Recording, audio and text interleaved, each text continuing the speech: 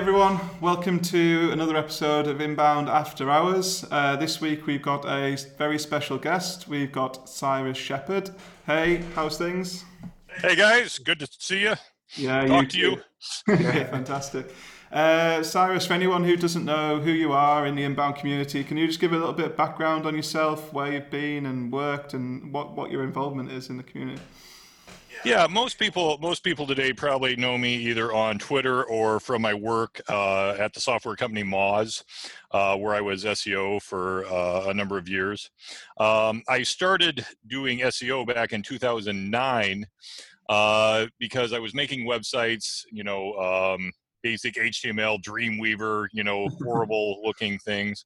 And I needed a way to market them. And I started Googling how to, get traffic to websites. And I was looking at AdWords and all this stuff, and I discovered SEO, and it was like a light switch went off. For a lot of people don't know this about me, but for years, I actually went to film school, and I was a struggling screenwriter. I never got anywhere. I was a horrible screenwriter. But once I started switching to SEO and marketing, I was actually good at something in my career for once. And it was like, I can't believe I've been trying to write screenplays all this time when SEO, and I love it. So I got into SEO, and then I lucked into a bunch of things. I got my first client extremely quickly. I started working at Moz in the customer service department, answering phone calls and unloading the dishwasher at 6 a.m. Just as a way to be at the company. And within 3 or 4 months of working there, they actually promoted me to lead SEO of the company. Wow. How does that happen? Yeah. I don't know. I still don't know to this day. And I had terrible imposter syndrome for probably the first year. And I actually left the company for a while because I'm like, I shouldn't be here. But then I left, and I I was actually pretty good at that. So I went back and I spent another 3 years there. And it was a great opportunity. So now today today I run my own content marketing company. We generally don't take a lot of client work. My wife and I have a partnership. We produce our own content, do affiliate marketing, things like that. A few consulting clients. That's where I am today. But I still have that. I'm still on Twitter. I'm still trying to help people out. That's ingrained in my DNA. And that's where we are. Awesome. No, that sounds good. One of the questions I've always had is, what's the kind of pressure like of being an SEO at somewhere like Moz, who's the pinnacle of SEO kind of? Yeah. So, content? well, you think the pressure is going to come from the community, but it really doesn't. For me, the pressure came from working with Rand Fishkin. Yeah. Because I did not want to screw up in front of him. I learned so much from him. Yeah. And so but at the same time, I had a job to do. So sometimes we would disagree and butt heads, but Rand is awesome, and he would let me, do what I want. So that was more pressure than the pressure of community, and we screwed up all the time. But that's SEO. You try things. Sometimes they work. Sometimes they don't work. The one thing we did have to get right, though, was when we wrote blog posts, when we did our correlation ranking factor study, or we did our best practices, we had to make sure we weren't wrong. We didn't always have to be right, but when we were giving best practices to other people, we had to go that extra mile to make sure we were giving, a base level of standard advice that, wasn't just wildly inaccurate. So we took that very seriously and still do today. So, yeah. I think a challenge a lot of companies have, whether it's agencies or in-house, is reaching that sort of quality threshold of content. There's a lot of content goes out. Like you say, particularly in this industry, some of it is wrong, sadly. Yes. Yeah. How? I won't name names. No, definitely not. But because everyone's pressured to write content, I don't think there's that pressure to put it through editorial process or put it through testing or get a high threshold like you're describing there. What are the sort of processes or challenges you guys had in making sure the stuff you put out was good, true, honest advice? How did you put a gauge on that? So for years, we actually didn't have an editor. We'd have a lot of contributors to the Moz blog, a lot of people in the industry. They would actually just type in their blog posts into the CMS and hit publish at midnight. They could be anywhere in the world. That changed around 2013, 2014. We actually hired an editor. We actually created a process, which kind of, it kind of sucks in a way, because anytime you add process to something, it slows you down. Yeah. But in terms of sometimes you don't know. Sometimes we've screwed up. We've published things that ended up being wrong. We've taken some heat, but sometimes you do have to take some risks in doing that. So generally, so you guys are an agency. One thing that I always recommend for agencies, agencies have such unique opportunities to publish case studies without publishing you don't have to dive into best practices. But I know how challenging it is, because you have to take hours out of your day. It's billable hours that you could be doing something else, and you don't necessarily have a staff of writers that are great at producing your own content. So it is challenging. But I find the agencies that produce a lot of good case studies without being overselling the actual goal of educating, much like this podcast, actually do pretty well most of the time. Yeah, definitely. In the role at Moz, what were some of the big wins you had in SEO? What were some of the tests you did that worked particularly well? What were things that went? Is there anything that jumps to mind of a change you made and it made a big impact, or was it a lot of incremental stuff? It's a lot of incremental stuff. The biggest thing, the surprising thing is it just almost always goes down to the basics of producing the content that got links week after week. Yeah. I remember the screw ups more than the things we did right. We in the same week we switched to HTTPS, and we became mobile responsive, and then we changed a bunch of our CMS, and we ended up after that, our rankings just sort of, they didn't tank, but they were reduced about 20%, and we couldn't figure it out for months and months. And we had to reach out to John Mueller of Google, and people think we have these private backdoor channels, and generally no. I was posting on the Google Webmaster Forum. Yeah. We do know some people at Google, but that generally, and we're like, hey, Moz needs help. We something is wrong, and it turns out when we made all those switches, we inadvertently created thousands and thousands of misformed URLs, sent some incorrect signals to Google, so they were canonicalizing the wrong page. So it was half our fault, half Google's fault. That was one of those things where Rand and I butted heads a little bit, but at the end of the day, it took us 8 months, but we fixed the problem. I remember that one more than anything else. And no one in the public knew about it or really cared, but yeah. I mean, that's a lot of the technical side of SEO, isn't it? It's background stuff that front-end users would never know.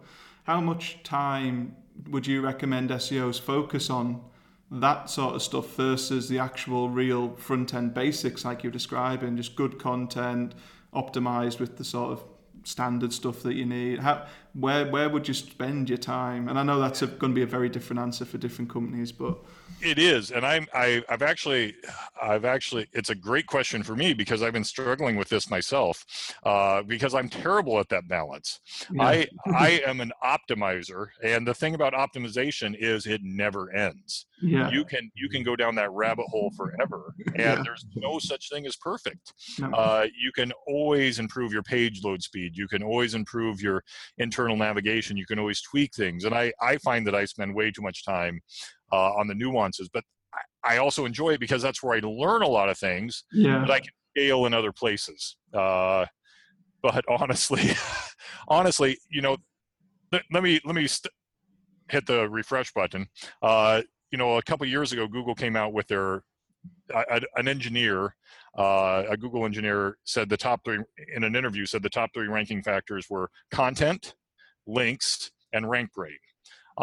Let's substitute engagement for RankBrain, and I think that's a good proxy for where people should spend their time. If you build a pyramid, you should spend most of your time on content, The second amount of time on links, or just simply marketing or telling people about your content that you created.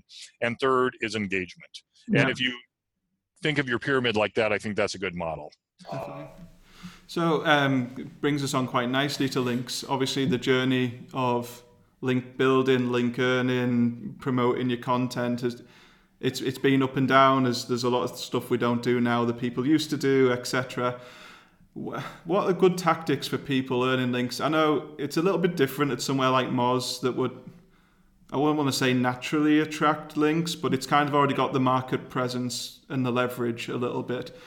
If you were looking back at kind of what you're doing now or what you've done with other companies in the past, what's good ways for normal mid-market companies to get links? Yeah, so when I was at Moz, we didn't worry about that at all because we just hit the publish button. Yeah. And that's all we did, and hopefully it was good enough and we got links. Then when I went into private practice, I had the complete opposite problem. I was working in industries where nobody knew who I was, no one cared about me, and I was in the same position that, thousands of marketers are.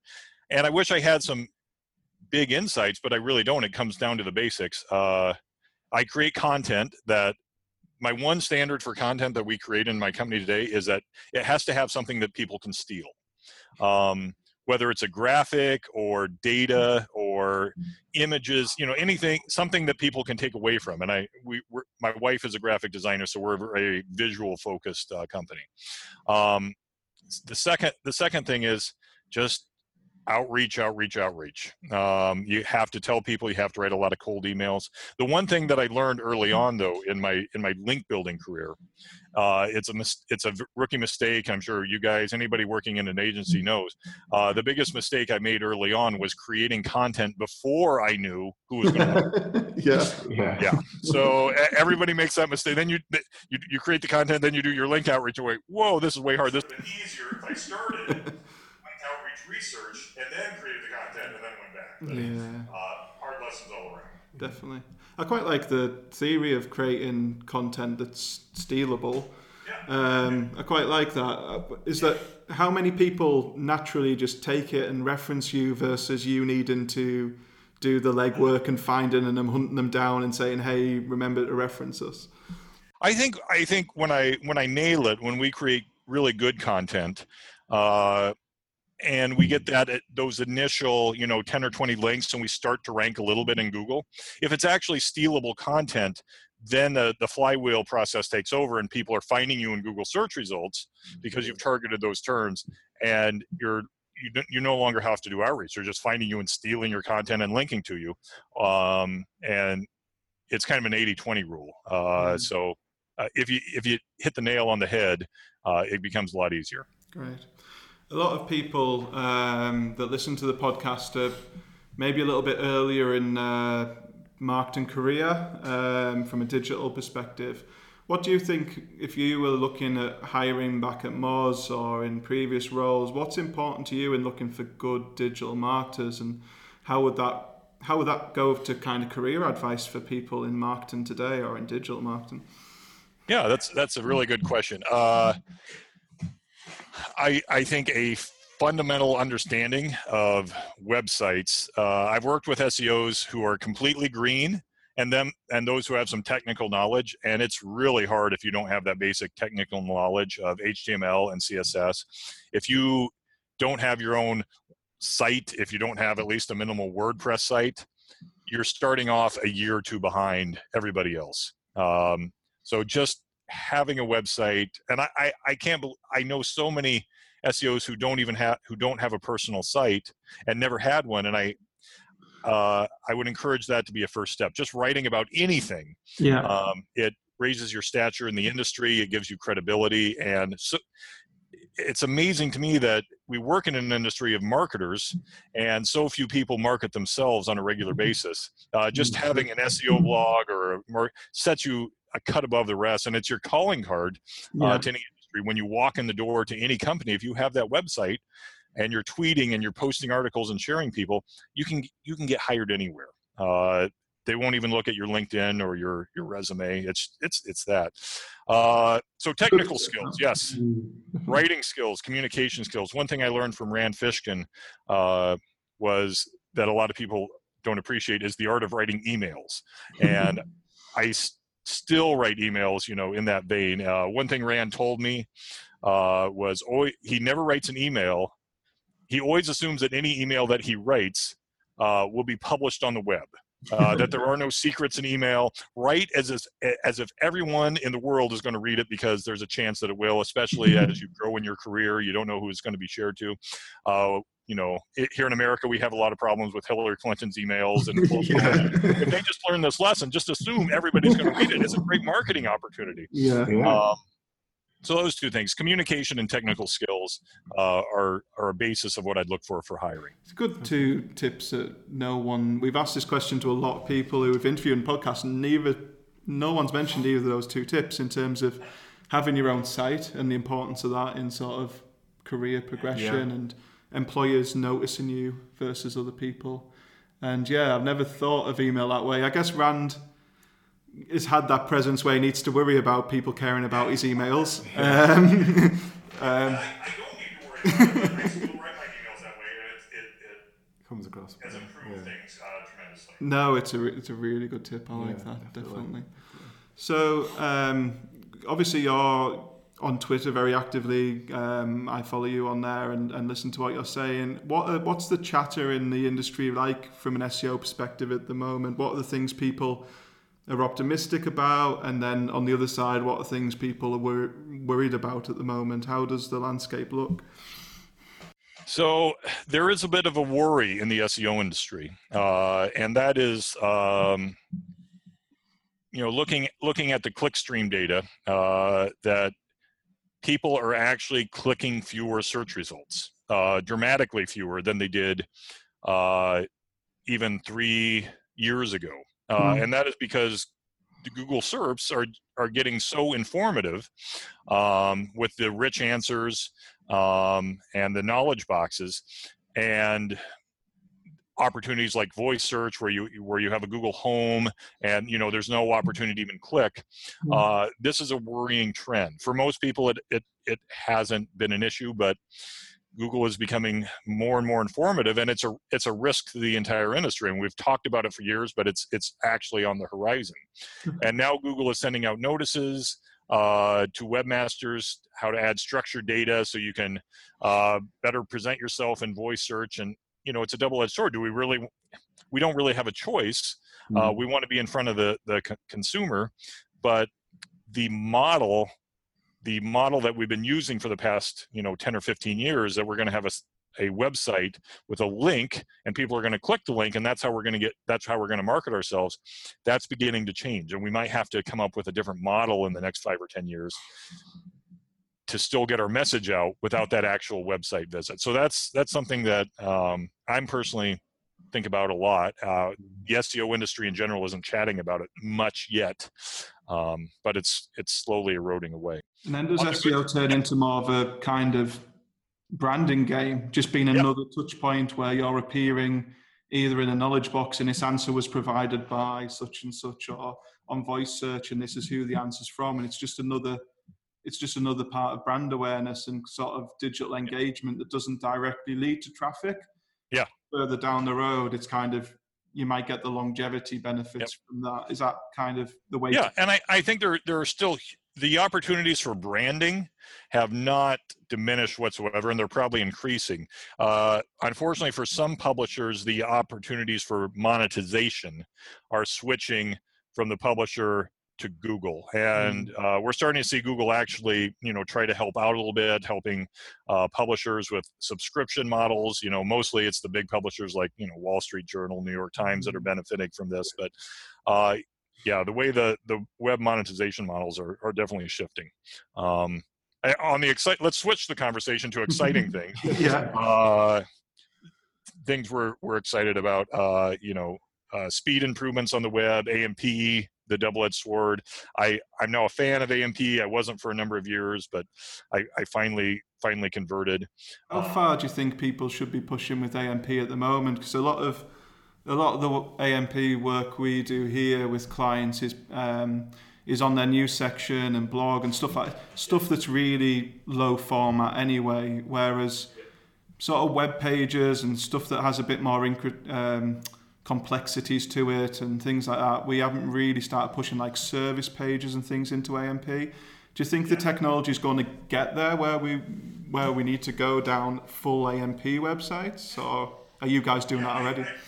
And I think your guys' approach is smart, and it's balanced. The problem with AMP, exactly as you touched upon, it's an implementation issue, especially if you have a lot of custom pages, custom CMS. It's just expensive and hard to transfer some of those pages into AMP. So you have to find your balance. I think, as you guys probably have experience, it's getting easier. The tools out there are making it much easier.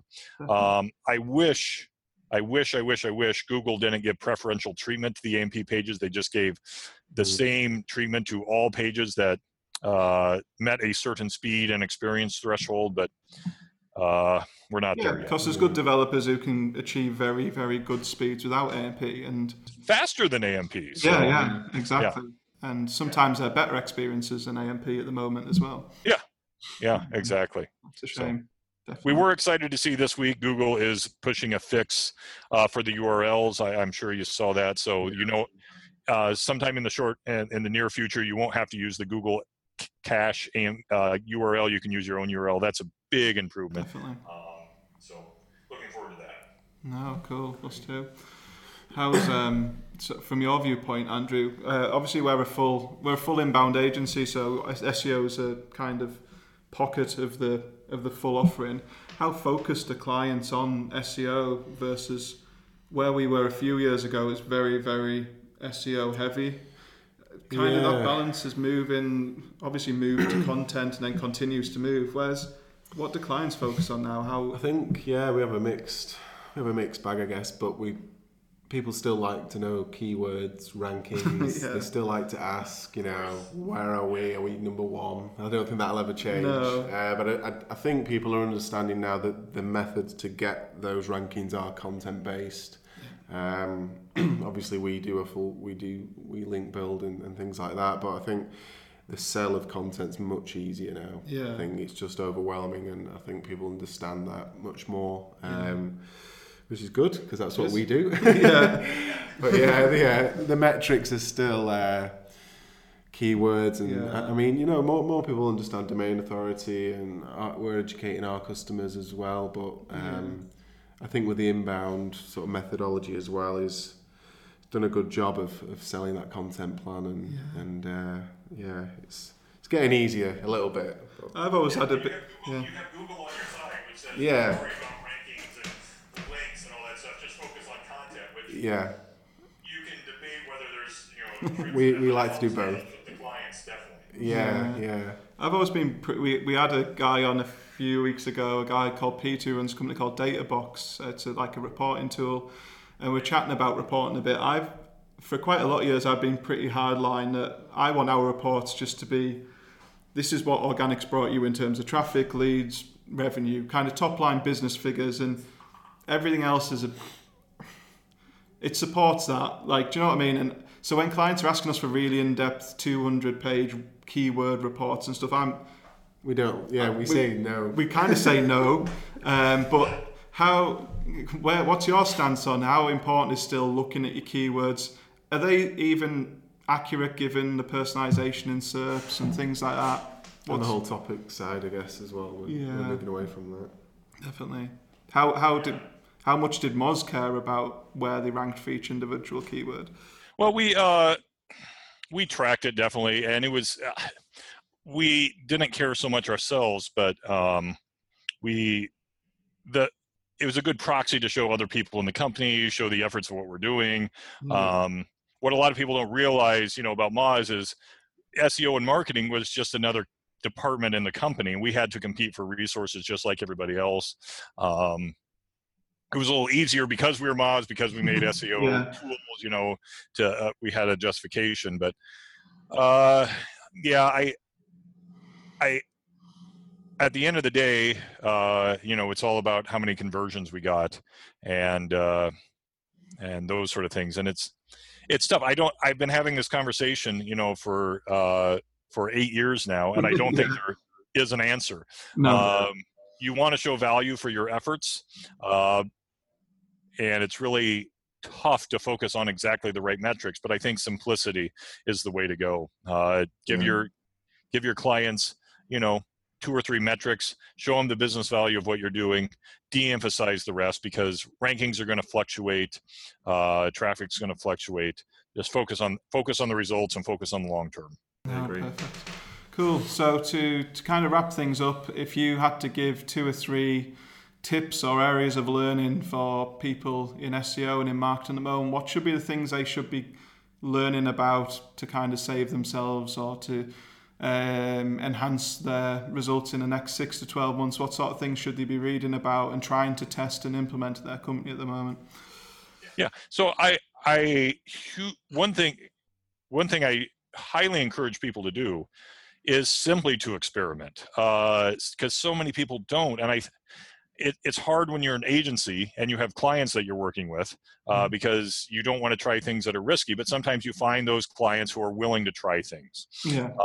And if it's not your client site, maybe it's your personal site, whatever. We did so many experiments at Moz that were crazy. The craziest one I think we did was we de-indexed follower wonk. To see how long it would take to drop out of Google rankings and how quickly we could go back in. We did crazy stuff like that all the time. Wow. And we'd have these meetings like, this could cost us $1 million if we screw it up, but oh well, it's for science. So for one experiment. 2, if we touched on this earlier, but if you're kind of young in your digital marketing career, writing about your experiences and engaging in people on Twitter. Twitter is our biggest gift in SEO, that you can talk to literally anyone, get in contact with literally anyone. And if you have good content, people will share it. I will share it, because I try to share 10 to 15 articles a week, and it's hard to find those sometimes that are actually worthwhile. Yeah. So if you have a good case study, a good experiment, something that's original, it will get shared and you will be known and you'll learn. And even if you don't learn, you can debate it with other SEOs and figure things out and get your name out there in the industry. And I tell everybody to attend 1 or 2 conferences a year, but no more. Okay. Yeah. Obviously, MozCon would be one of those, would it? Yeah, sure. Yeah. Cool.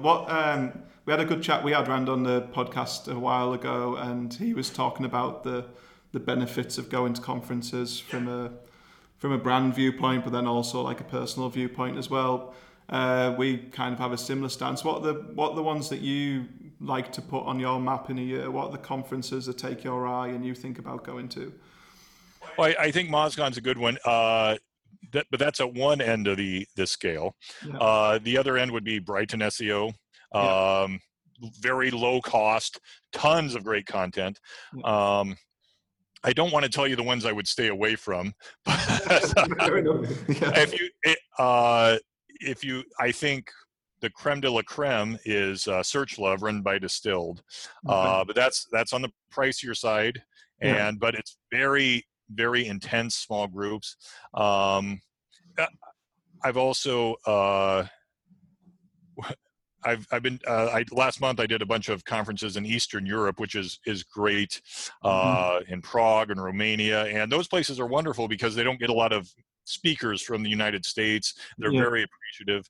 Jindrik Febroski runs Marketing Festival in Prague. I watched it grow from 400 people to almost 2,000 people today. Wow. But sometimes I like those regional conferences that are a little more, they don't have as big as profit motive, and they're more, some conferences are just all about making as much money on you as they can. So my judge of a conference is how good is lunch. Definitely.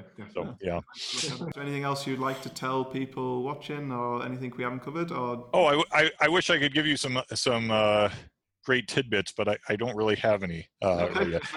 Don't believe everything Google tells you.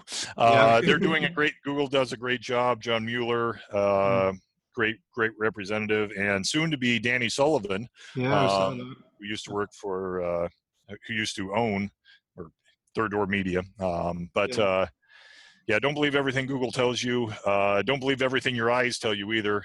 Things change all the time, and have fun. Good one. I like the last one particularly. No, it's fantastic. Well, appreciate your time. I think users get a load of value out of today, so definitely appreciate you doing that for us. What's the best way if people want to stay in touch with you and listen to the sort of stuff you do and read the sort of things you're publishing? Absolutely, follow me on Twitter. I don't make my email address widely known, but you can find it if you really need to. And but Twitter is the starting point for all of that. We'll pop your Twitter link below on the show notes so people can read you and send you any kind of good words from the podcast. So we'll do that. And appreciate your time. Enjoy the rest of your day. I know it's early out there, and we'll see everyone else next week. Yeah, thanks guys. Thank you. Thanks, guys. Cheers. Thanks a lot.